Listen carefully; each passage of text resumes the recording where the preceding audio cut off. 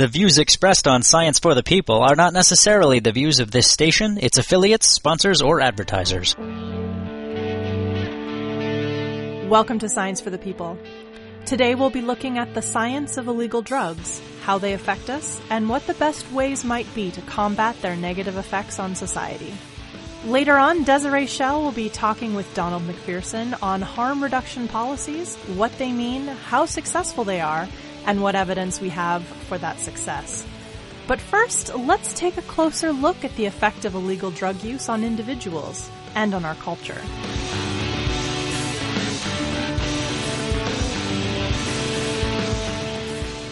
Hello and welcome to Science for the People. I'm Rochelle Saunders. My guest is Carl Hart, an associate professor in the departments of psychology and psychiatry at Columbia University. He's also a research scientist in the Division of Substance Abuse at the New York State Psychiatric Institute, a member of the National Advisory Council on Drug Abuse, and on the board of directors of the College on Problems of Drug Dependence and the Drug Policy Alliance. He's the author of High Price, a neuroscientist's journey of self-discovery that challenges everything you know about drugs and society. Thanks for being here today, Carl. Thank you for having me. I really love the name of this show, Science for the People. Oh, thank you. We are really quite attached to it as well. So now lots of scientists write books, and many of them are quite lovely, but it's rare that they're as personally honest as yours is.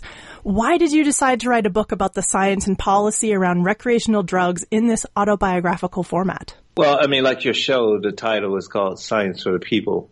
And one way that you connect science with people is that you have to have a real good narrative. And for me, a really good narrative is being deeply personal and honest, because you show the sort of merits of that a person has, and you also have showed the limitation.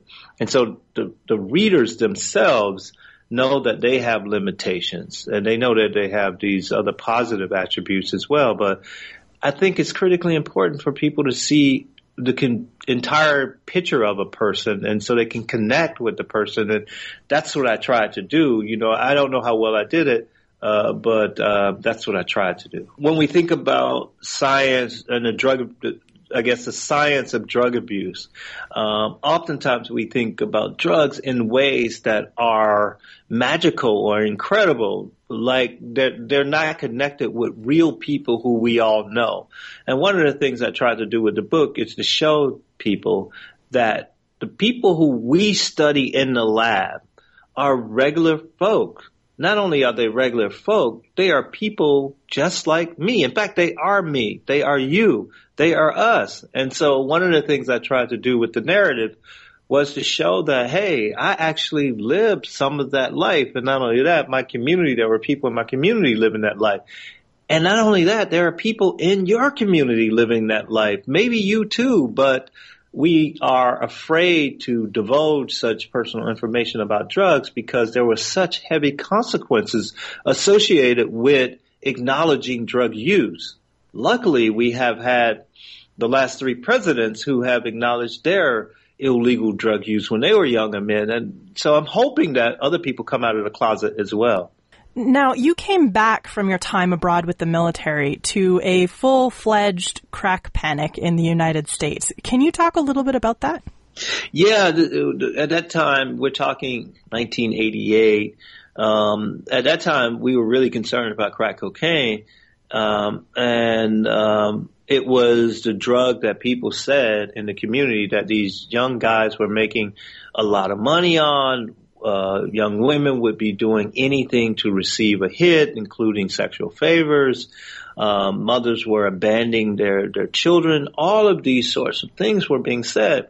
And many of the young guys who were said to be selling crack, of course, they were my friends because we were, at the time, I was 20, 21, and those were many of the young guys selling crack. And they tell me, oh, yeah, man, you can make all kinds of money selling crack. And they tell me these stories about how much money they would be making.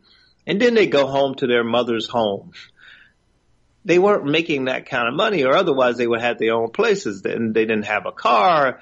It was just kids on the corner, maybe selling the little drugs, but certainly not making a lot of money. But I wasn't critical enough to really question it then. And that kind of led me to, when I was finishing up my degree at the University of North Carolina, Wilmington, to want to study drug addiction, because here it was, this compound, crack cocaine, causing all of this bad behavior, whether it occurred in my sort of friends or my peer group or other folks, but we saw all of this bad behavior being attributed to crack cocaine. Our movies, our art, all of these sorts of things were saying that crack was the most addictive drug. And so I was going to try and figure it out from a neurobiological perspective, and that's what I set out to do. Now, this I found really fascinating. I think we usually tend to think of the crack panic as something that white people thought about black neighborhoods, but it seems from your book that there was just as much concern about crack coming from within these neighborhoods. Yeah, that's one of the things. It's like black folks and white folks in this country and other folks, we tend to believe a lot of the same things. We get the same crappy media, the same sort of crappy education. We're all in this thing together. So if white folks were believing, you better believe black folks were believing as well. And so they attributed many of these problems, like me, to crack, despite the fact that so crack didn't hit the streets until about late 1984. The first reports were about December 1984, but it really didn't take off until about the summer of 86 or so. And so people said that crack was responsible for high unemployment rates. The highest unemployment rates in the United States was 1982, long before crack ever hit the street. And people also blame crack for crime, all of these sorts of things. And when you look at the FBI statistics, for example, the vast majority of prisoners were not addicted or intoxicated during the time of their crime. There are all kinds of evidence that just flies in the face of this notion, but we didn't critically evaluate it because it was a nice story and it was convenient, and it's a complicated problem, particularly when you start thinking about people who don't have jobs and the high rates of poverty. Man, those are issues you don't really want to deal with. So if you can blame something like crack, then everybody's kind of emotionally satisfied in believing that they have an answer. And then if you have crack as the answer, all you have to do now is put more police on the streets and get rid of crack. And as we see, crack is no longer a big deal today, and you still have unemployment rate problems. You still have poverty. You still have crime. You still have all of these kinds of things. But I will say that one of the things that happened with crack, which was very real, is that you had new drug markets. A new sort of product hits the streets, and people are going to fight over the turfs or the market to see who controls the market. That's not unique to crack. That happens with all illicit markets, and even new markets that are not illicit. You still get some sort of activity jostling for a position.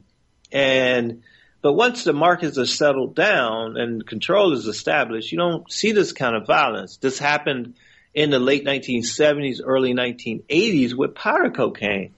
But with powder cocaine, we tended to tolerate it and we didn't get as crazy as we did with crack, where we passed all of these harsh, draconian legislation that we now find abhorrent.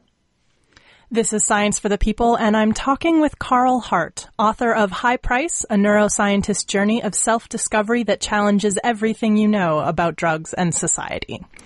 So let's talk a little bit about crack cocaine versus powdered cocaine, because I think there is still, to this day, a lot of confusion between the two, even though I think this has been talked about a lot. So is there a difference? What is the difference? Is one more addictive than the other? What's going on here? So if we think about crack cocaine and powder cocaine, the thing that your listeners need to understand is that the pharmacological effects of cocaine, whether it's crack or powder, is determined by cocaine base. Both of these compounds has cocaine base, and that's where the pharmacological action is, only in the cocaine base. But powder cocaine has an additional chemical attached to it, the hydrochloride portion, which is a salt, and it has no biological or pharmacological activity. It's there just to make the compound stable. That means that you can't smoke it. If you want to smoke it, you have to remove the hydrochloride portion from the base. And that's what people do with crack. They just simply, with baking soda, water, and a little heat, you can remove the salt, the hydrochloride portion away from the base. Now you can smoke it. So there is no pharmacological difference between crack and powder cocaine. What people respond to is route of administration. The onset of effects when you smoke a drug is more rapid than when you snort a drug. And so that means that the effects will be more intense after smoking crack cocaine than snorting powder cocaine. But if you inject powder cocaine dissolved in water intravenously, you get the same intensity of effects as smoking crack cocaine. They are the same drug. So why then is the perception of crack cocaine, or was specifically the perception of crack cocaine, as the new worst thing ever? Simply put, marketing. We told the American public that it was associated with this undesired group, primarily black people in urban areas in the United States. We flashed on our news programs pictures over and over of some black urban person misbehaving and attributing this to crack cocaine. We saw it in our movies. We saw it in news programs. We saw it throughout the culture. And so that's why crack cocaine has this awful image. This awful image is based largely on pairing it with bad behavior in our media sort of outlets. That's it. So can you tell us a little bit about your early research? Some of the first things you investigated was what dopamine does. Yeah, so my early research, I was really interested in understanding cells in a region of the brain called the nucleus accumbens and the ventral tegmental area. The ventral tegmental area projects to the nucleus accumbens, and it's a major region where dopamine cells are produced. Dopamine was thought to be involved in reward. That is, increasing amounts of dopamine was thought to translate into some sort of pleasurable feeling. Of course, this is an oversimplification, but this is how it was viewed at some level, certainly in the late 1980s, early 1990s, and some people still view it that way. But, and so I wanted to figure out what would happen to these cells after morphine, after nicotine. That's what I was interested in early on. We already knew that cocaine, for example, blocked the reuptake of dopamine. So when a neurotransmitter is released, its actions has to be terminated relatively quickly in order for the brain and the person to function normally. Neurotransmitters' actions are terminated, at least dopamine and other monoamine neurotransmission are terminated primarily through reuptake and metabolism by monoamine oxidase or catecholamine transferase. Now, we knew that cocaine blocked the reuptake of dopamine, and many people thought that this was critically important for cocaine's rewarding-like effects. There had been some studies that suggested, these studies were in vitro in sort of slice preparation, had suggested that nicotine produced a similar sort of blockade of uptake as cocaine. So this is kind of radical and revolutionary. People say, oh wow, nicotine produced identical effects as cocaine. That's probably why the compound is so addictive. So I did some studies looking at what nicotine did to the dopamine transporter in a live animal, not a slice, but in a live preparation, an animal anesthetized initially. And what we found is that nicotine produced the opposite effects of cocaine. It actually facilitated the reuptake of dopamine and not blocked like cocaine. And so I was really excited about that because that was going against what some folks the story that some people were trying to build. And it was the first time that we found that. So that was my earliest research. What was the response to this research? I guess the response was the same response that people get when they produce data that's not in line with the current sort of story or the major theory. It's ignored. So that's what happened. Oh. So I also want to talk about how hard it is to get mice to push levers, because I had no idea. There's a number of studies with mice and cocaine and lever pushing. So can you walk us through a little bit of that? So one of the things that we try to do, well, when we think about studying drug addiction or drug reward in laboratory animals, mice, rats, non-human primates, they all serve as subjects. And the thing is that we try to get them to self-administer these drugs so we can do these various manipulations to see how hard they will work to take cocaine or methamphetamine. And we like to see that these animals will take the same drugs as humans take. And so one of my early sort of studies was trying to get rats to self-administer nicotine. And I found it nearly impossible. And most people find it nearly impossible to get rats to self-administer nicotine. But some people are successful, but very few. Whereas a drug like cocaine, it's easier to get an animal to self-administer, but it's still not the easiest thing that you can do. When you get an animal to self-administer a drug like cocaine or nicotine, you have to, for example, food deprive the animal, make sure there's nothing else available to the animal, so the animal only focuses on administering that drug. If there are other activities, it becomes really difficult for an animal to self-administer a drug or to learn to self-administer the drug. This I found really fascinating because I think most people have heard about the cocaine rat lever story, but I don't think a lot of people have heard really the most important part of that story, the other half of it, which is, a lot of the rats who are willing to push the levers have to be severely isolated and are not living as a normal rat is wont to live. But if you put a rat, it seems, in an interesting environment, it's really hard to get them to go for that cocaine. Yeah. Many of the studies done in laboratory rats, the animals are not living in their sort of like natural habitat or the way that they normally live. They're isolated. Rats are like humans. They're social animals. And when you have them in a social setting, it's really difficult to get these animals to self-administer cocaine or these other drugs. And, you have things available like a sweet treat, like sweet water, sugar water, or a sexually receptive mate. It becomes almost impossible to get an animal to learn to self-administer something like cocaine. That speaks to this issue of, there are multiple issues here. One of the things is that we have seen those studies where some researchers present data where animals will self-administer these drugs until they die.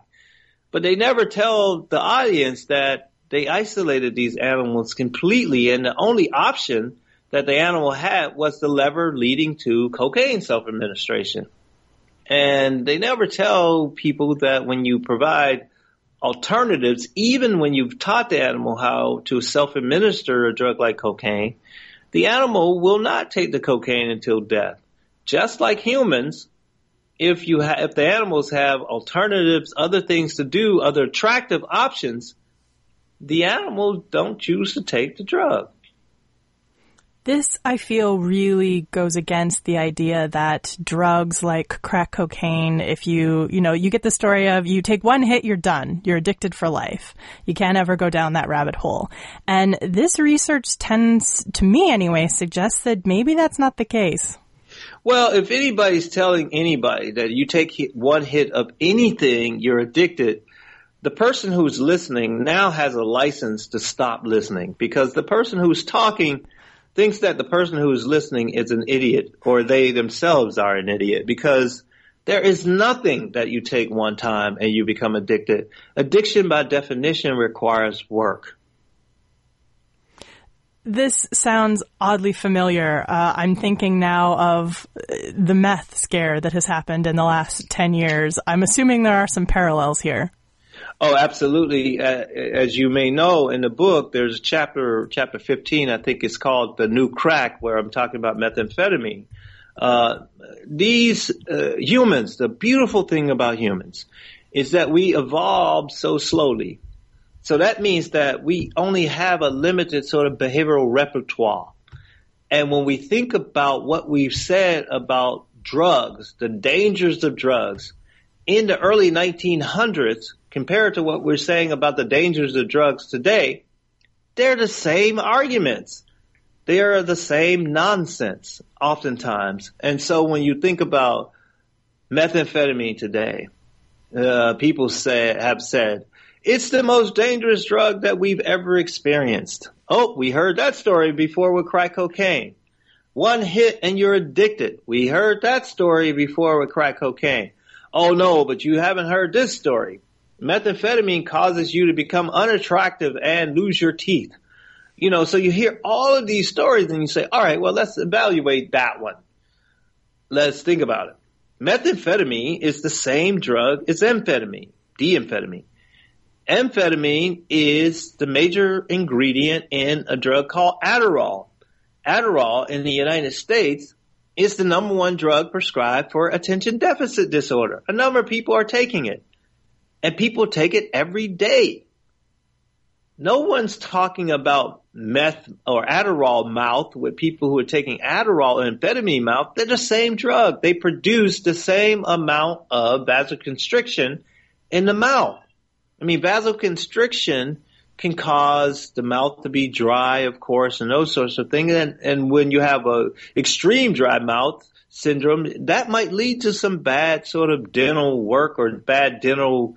It may look as if your teeth are not as healthy, but that would have to be extreme. We get drugs like antidepressant medication. All of those medications, they all produce some vasoconstriction in the mouth and cause some dry mouth. But we don't talk about those drugs as causing people to become unattractive and lose their teeth. Again, when we think about these things that have been said about drugs, like methamphetamine, they are largely exaggerations. And this is not to encourage people to go out and use illegal drugs, because the use of illegal drugs can be dangerous for a variety of reasons, but oftentimes not what people are saying that they're dangerous for. And we'll be back after these messages with more of Carl Hart, author of High Price on Science for the People.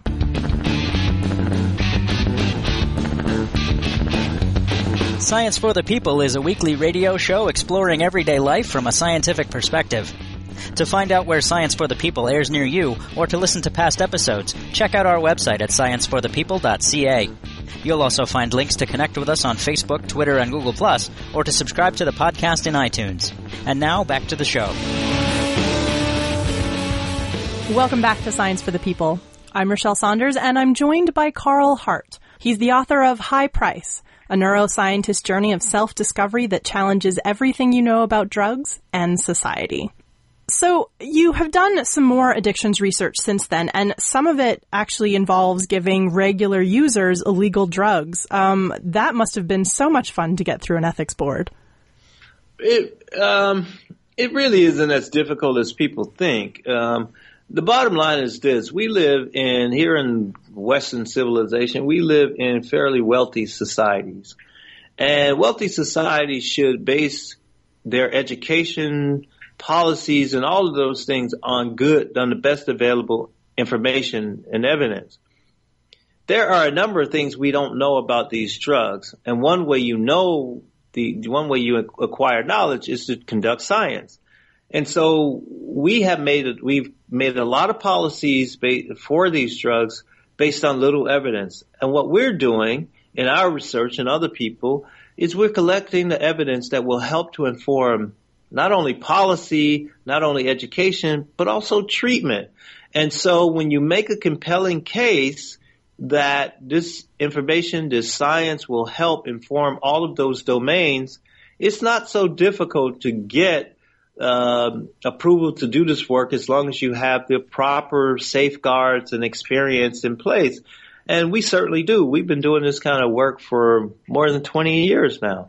And of course, as we are often fond of reminding people on the show, because I think it can't be said enough, there's really only so far we can go with animal trials.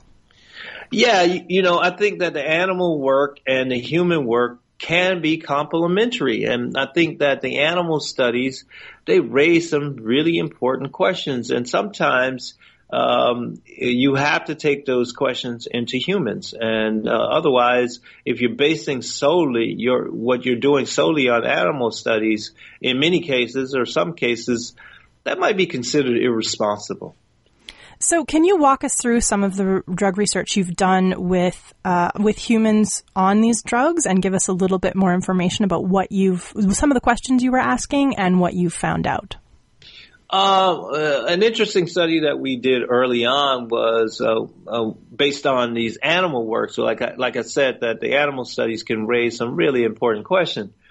The rat in the cage left alone and has an intravenous catheter hooked up to a lever that they press for a cocaine self-administration. That was fascinating work, but we discovered that when you provide the animal with alternatives, they don't take the drug as much. Question becomes, do humans behave the same way? If you bring crack cocaine addicts into the lab, and when I use the term addict, I'm referring to the DSM term, substance use disorder. You bring these folks into the lab, offer them $5 or some alternative, and a hit of cocaine worth more than $5. What will happen? If you repeat this multiple times over several days, what will happen? Well, what we found is that a nominal amount of money, as low as $5, could decrease choice to take crack cocaine in people who are identified as crack addicts. Pretty amazing when people have had the notion or the belief that, a crack cocaine a crack cocaine addict can only respond to another hit of crack. They will never say no if the dose is nice and it's a good hit. It's not true. If you provide alternatives, we repeated that study with methamphetamine users. They behaved just like the crack cocaine users. They took drug on about half of the occasion and money on the other half of the occasion. But when you increase the amount of money to something like $20, they almost never take the drug. They always take the money. And so all of these kind of questions become critically important because it tells us that it provides a clue about treatment. It provides a clue about the nature of the people who are using these drugs, because you say, well, they're responding rationally, just like you would expect. Not only are they responding rationally, but maybe we can develop some treatments that have this as its sort of guiding principle. If we provide alternatives, maybe that will be useful in treating drug addiction. All of these sorts of things have led to various types of treatments. Your book is really an interesting commentary on what the definition of drug abuse, I think, should really be, because we often think of the term drug abuse as being a technical term about a drug's effect on somebody, whereas I feel after reading your book, it's a little bit more about society's effect on someone choosing to take a drug. Well, I don't know exactly what you're responding to, because when I think of drug addiction, the DSM, the Diagnostic and Statistical Manual of the American Psychiatric Association, and also the ICD-10, the International Classification of Disorder, they lay it out clearly what addiction is.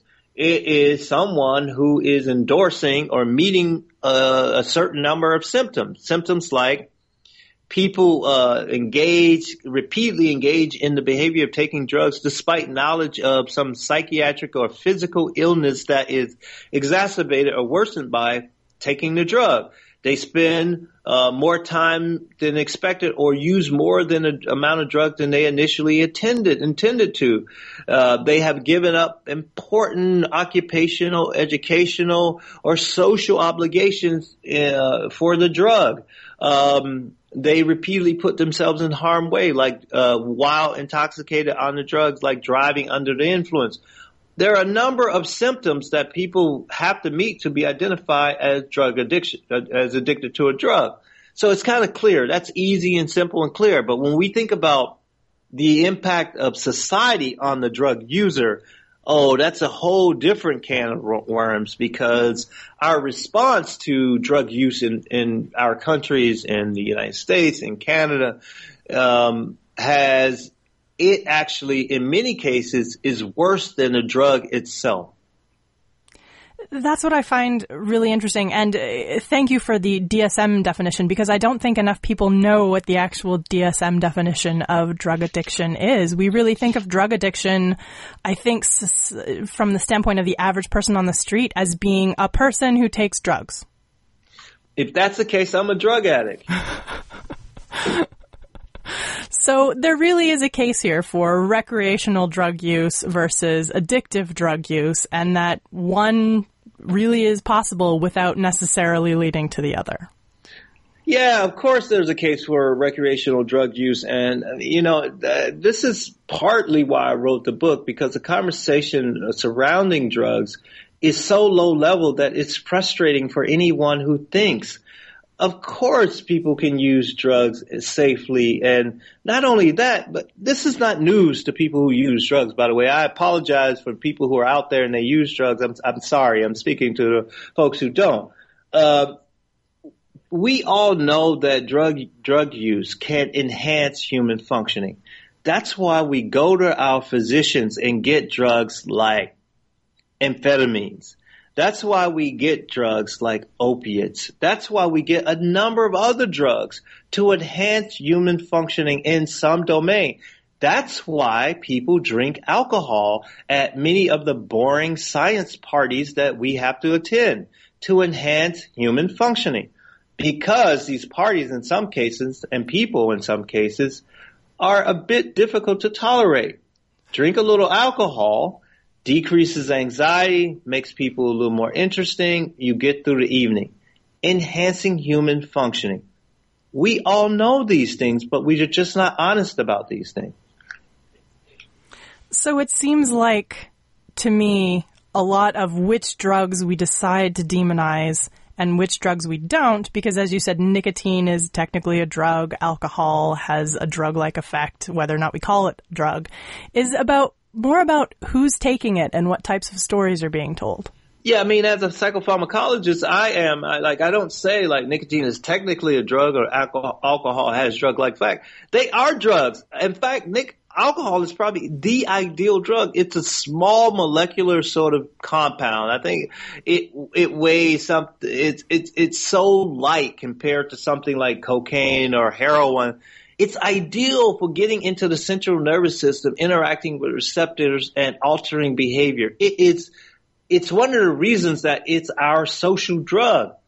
You only need alcohol is one of the few drugs that you can take orally, and it gets into the central nervous system, the brain, really rapidly. There is essentially no blood-brain barrier for alcohol, unlike these other drugs like heroin, cocaine.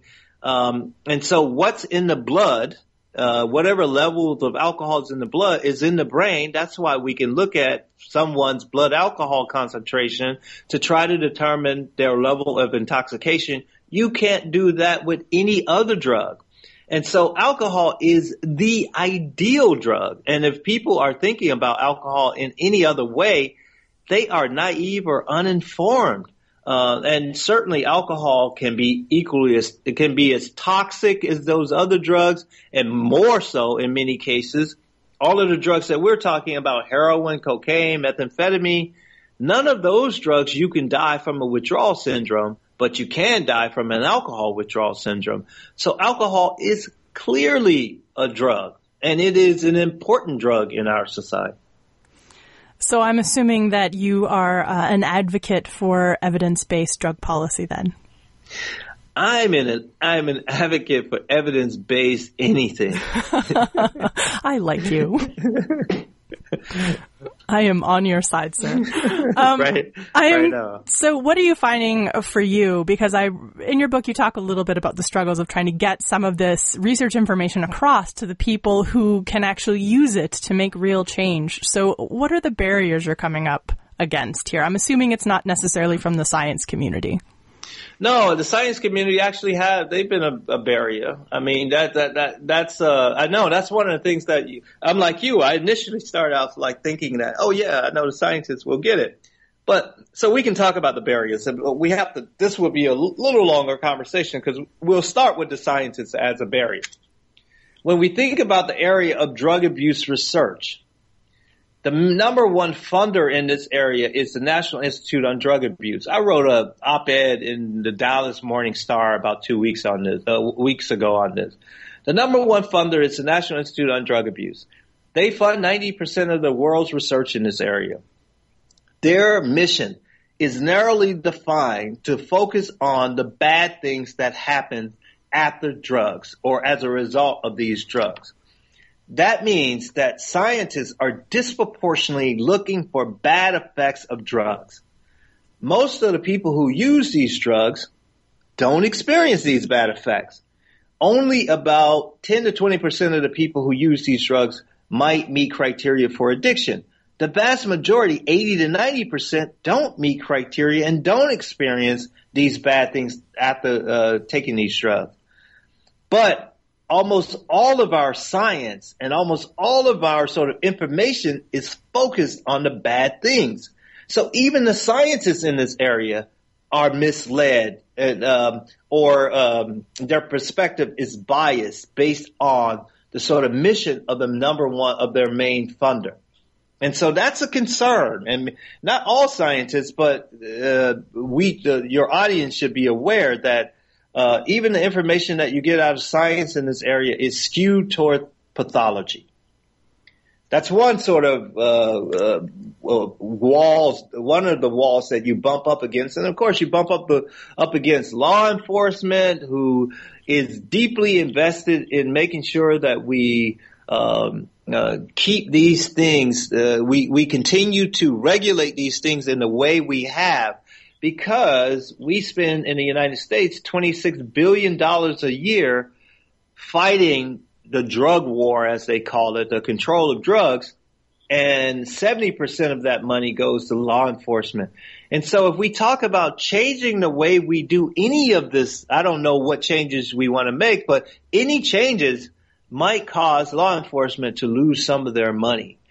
50% of the prisoners in federal prisons are there for drugs, and about a quarter in the state jails are there for drugs. And so if you start to alter anything about regulating drugs, all of those people stand to lose money.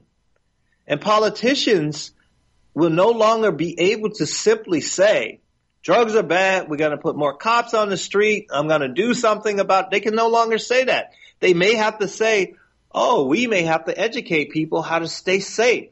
We might need to take a more nuanced approach. We might need to actually know what the evidence is.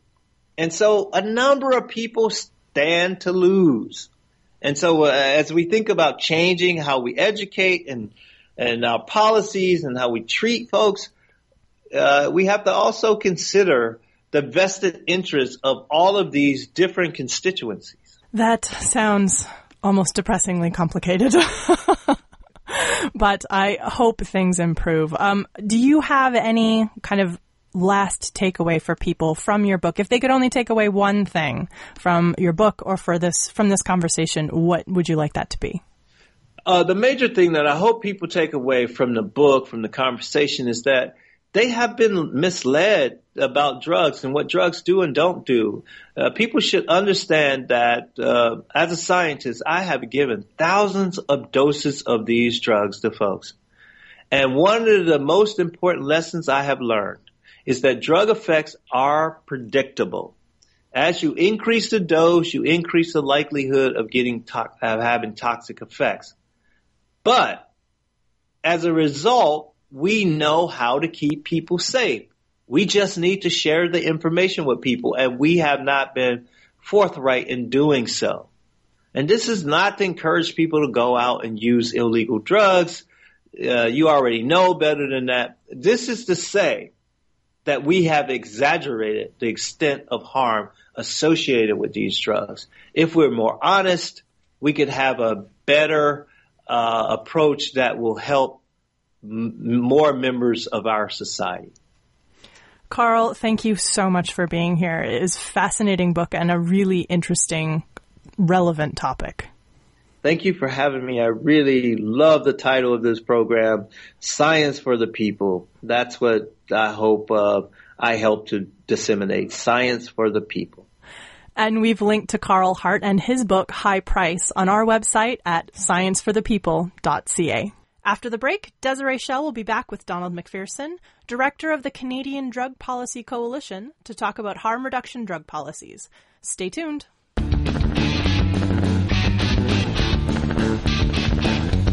Science for the People is a weekly radio show exploring everyday life from a scientific perspective. To find out where Science for the People airs near you, or to listen to past episodes, check out our website at scienceforthepeople.ca. You'll also find links to connect with us on Facebook, Twitter, and Google+, or to subscribe to the podcast in iTunes. And now, back to the show. Welcome back to Science for the People. I'm Desiree Schell, and with me is Donald MacPherson, Director of the Canadian Drug Policy Coalition, which is a national coalition of organizations working to improve Canada's drug policies. He's the author of Vancouver's groundbreaking 4 Pillars drug strategy, which calls for drug policies based on public health principles and appropriate regulation of psychoactive substances. Donald, welcome to the show. It's a pleasure to be here. Now, the term harm reduction isn't necessarily one that everyone is familiar with, so let's start by defining that. What is it exactly? It's an interesting concept that really entered the lexicon around issues of substance use post HIV, when the primary philosophy of dealing with people with substance use problems was to help them stop using. Post HIV, there was another prerogative that really became, or imperative, I guess, was that what's more important, to prevent HIV or to address someone's substance use? And clearly, if you're looking at an effective expenditure of public resources, scarce public dollars, you have to come down on the side of preventing HIV as your primary objective. That's when the whole notion of harm reduction started to enter the lexicon of responding to substance use problems. And it really is about trying to prevent deadly infectious diseases as your primary objective, and meeting people where they're at, addressing their substance use problems. Maybe not, maybe so, but that's not your primary objective. And that, in a way, that has made harm reduction quite a contentious issue in our society anyways. So it's a philosophy that tries to engage people, as many high-risk people as possible, work with them to move towards better health. So if harm reduction strategies do aim to reduce risk among drug users, what are the major types of risks that drug users face? Drug users face a wide range of risks. Catching people who inject drugs are susceptible to a range of bloodborne infections, including HIV, hepatitis C, and other infections. Overdose death is a serious problem globally when it comes to people who use opioids and stimulants, but primarily opioids. Marginalization from mainstream society because of the stigma of being a drug user. The notion of trying to maintain oneself on a substance such as methadone, which came into the array of treatment options, was something that an advancement in harm reduction in terms of not requiring people to stop using an opioid, but having an opioid as a medicine to treat a heroin addiction. So, a wide range of fairly serious, deadly consequences, including marginalization from health services and other aspects of society. Harm reduction attempts to address those and bring people back into engagement with the healthcare system and with community, with families, etc. Well, of course, if it was all risk, then no one would ever do drugs, but that is not the case. We never hear people talking about the benefits of drug use as perceived by the people who use those drugs. That's right. Most people use drugs for a perceived risk. A perceived benefit, sorry. People don't use drugs because they want to take serious risks with their health or with their lives. There's a perceived benefit that drives people to use substances, and most people who use substances don't develop problems with substances. That's sort of known globally. Most people who try drugs don't develop serious dependencies on them or serious problems with them. If that were the case, then we'd have a much bigger problem than we have now. And because of the criminalization of drugs, globally, punitive approaches we've had, we rarely get to broach the issue of beneficial uses of drugs. You're beginning to see it more with cannabis now because of the medical qualities. With opioids, it's clearly in the downtown east side of Vancouver and other major cities in Canada, people are self-medicating. Sometimes medication from illegal drugs works better than the medication from psychiatrists. So it's a really complex, risk-benefit discussion that we need to have in order to move forward and develop sound policies around responses to drugs. Can you give us some examples of specific harm reduction strategies? What are we using? I always start this discussion with, harm reduction is about relationships. It's about building relationships and deepening those relationships with usually a fairly marginalized person or group of people. And then figuring out what is the best way for that person to reduce harm of their substance use. And harm reduction acknowledges that the person who's using is the best advocate for their own reduction in harm. They need to, be heavily involved in these strategies. So it might be shifting, helping a person who lives on the street or in a back alley shift towards better housing, shift towards attending syringe exchange programs, engaging, if they're an opioid user, trying to get on a methadone program. In Vancouver, the police have recently encouraged people to use Insight because there's some very strong street heroin out there. So it's a range of interventions, but it's also a philosophy of working with people. This is Science for the People, and my guest is Donald MacPherson, Director of the Canadian Drug Policy Coalition. Well, let's use Canada as a case study for a minute. What is our current drug strategy? Well, our current drug strategy changed when the Conservative government came in 2005. We used to have a national drug strategy that involved 4 pillars of harm reduction, treatment, prevention, and law enforcement. And it was an attempt to look at the social determinants of health and begin to respond to individuals, communities, municipalities, regions with more of a comprehensive approach to substance use in Canada.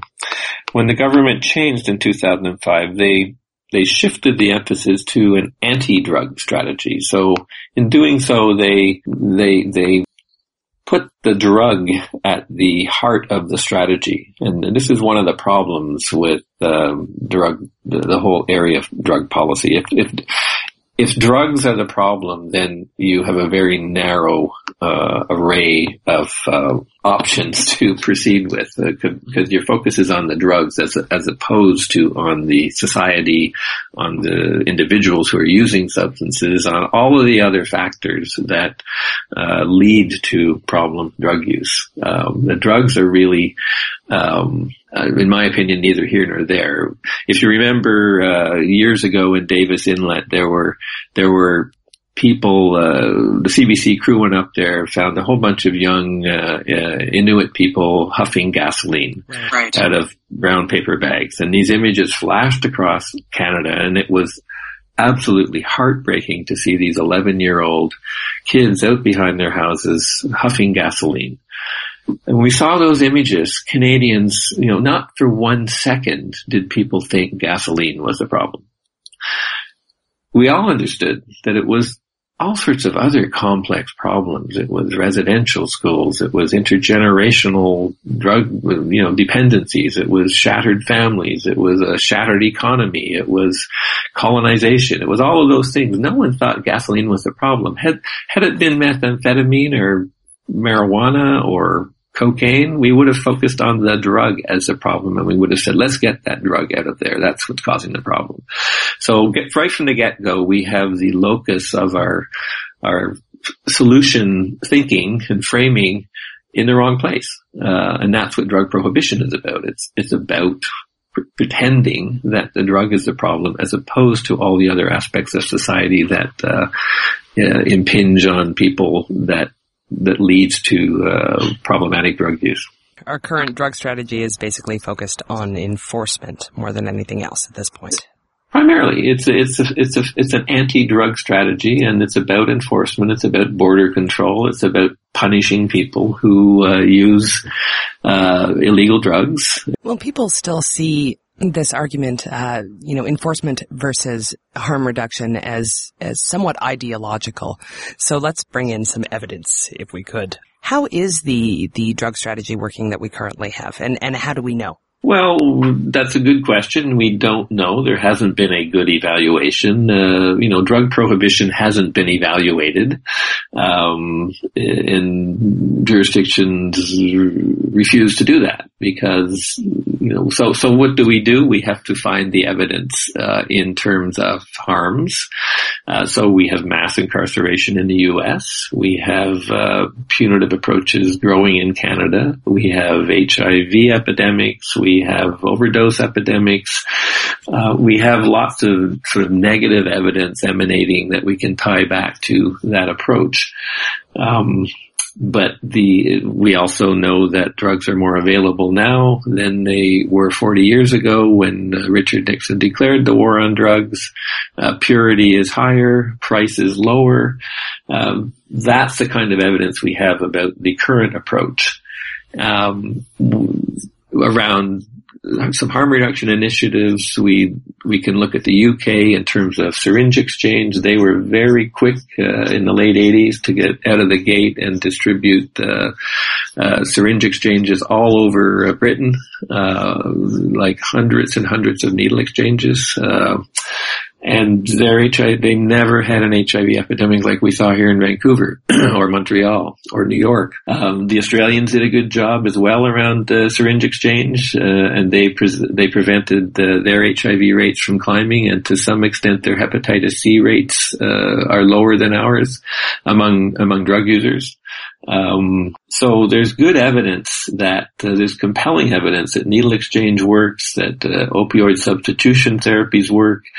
Harm reduction is good value for money. The cost per HIV case averted is estimated to be between $100 and $1,000. So that's a really cheap way to avert an infection or a disease that can cost between $250,000 and $500,000 over someone's lifetime. And we know that the evidence, again, growing out of the HIV science, we know that laws and policies that undermine access to harm reduction are key drivers of HIV and hepatitis C. So we know a lot about the negative impact of our current policies, and there's sort of this willful denial of evidence is absolutely it's criminal that we have programs that work. We know they work. They're not scaled up. They're not available widely. Coverage for harm reduction programs is better in Canada than it is in the U.S., but it's not anywhere near what it needs to be. You're listening to Science for the People, and I'm here with Donald MacPherson, Director of the Canadian Drug Policy Coalition. So even with all of those studies and all that evidence, Canada's federal government seems what can only be described as hostile to the idea of harm reduction, does it not? Absolutely. It's almost as if the Prime Minister it's one of the pillars of planks of his strategy is to oppose harm reduction. And here's a quote from him on his maternal health initiative that he is getting so much kudos for around the world. I frankly don't understand people who are walking away in our society from something that's proven to work. Harper then offered his advice to those who go off on their own theories and not listen to the scientific evidence. Don't indulge your theories. Think of your children and listen to the experts, he said. He could be talking about Vancouver's supervised injection site, which he has tried to close since he became elected. So that is that's a willful denial of evidence that, or the cherry picking up evidence. I'm going to use the evidence around maternal health and tell the whole world they should follow the evidence. But when I have this evidence around something I don't believe in, like harm reduction, I'm going to willfully deny that evidence exists, or that it's not good evidence, or the people who created the evidence did it poorly or badly. So it really is that's why I say it's criminal. It's an abuse of power. It's ignorance in terms of having an evidence-based drug strategy. And it should not be acceptable to Canadians. Well, what's their rationale for their opposition? I've asked several people who have been close to the Prime Minister's office, and they don't know. They just say, well, I think they just don't like it. So that's sort of, he frankly doesn't understand people who act that way when it comes to maternal health. Well, I frankly don't understand his position when it comes to saving lives of marginalized people who use substances and need all the help they can get. Well, do you think the biggest problem is that harm reduction is largely misunderstood by the public? Yes, I think most people would like people who are using drugs in a problematic fashion to stop. And the fact that harm reduction doesn't necessarily start with that notion is problematic for people. The irony is, if the evidence we see from Insight, the supervised injection site, is that if you use Insight, you are more likely to go to drug treatment than if you don't use Insight. So harm reduction has a role to play as that low threshold, open door place for people to get into the healthcare system and to even begin to contemplate reducing or stopping using a substance that they've been using for some time. And that's what people don't understand, that it's not either or. It's not either abstinence programs or harm reduction programs. Harm reduction is just a key component to a comprehensive system that will give people opportunities to get stronger, get healthier, and then maybe reduce or cease their substance use. Donald, thanks very much for being here. Okay, great. It was a pleasure. If you want to learn more about Donald MacPherson or the Canadian Drug Policy Coalition, you can visit drugpolicy.ca, a link you'll find posted on our website at scienceforthepeople.ca.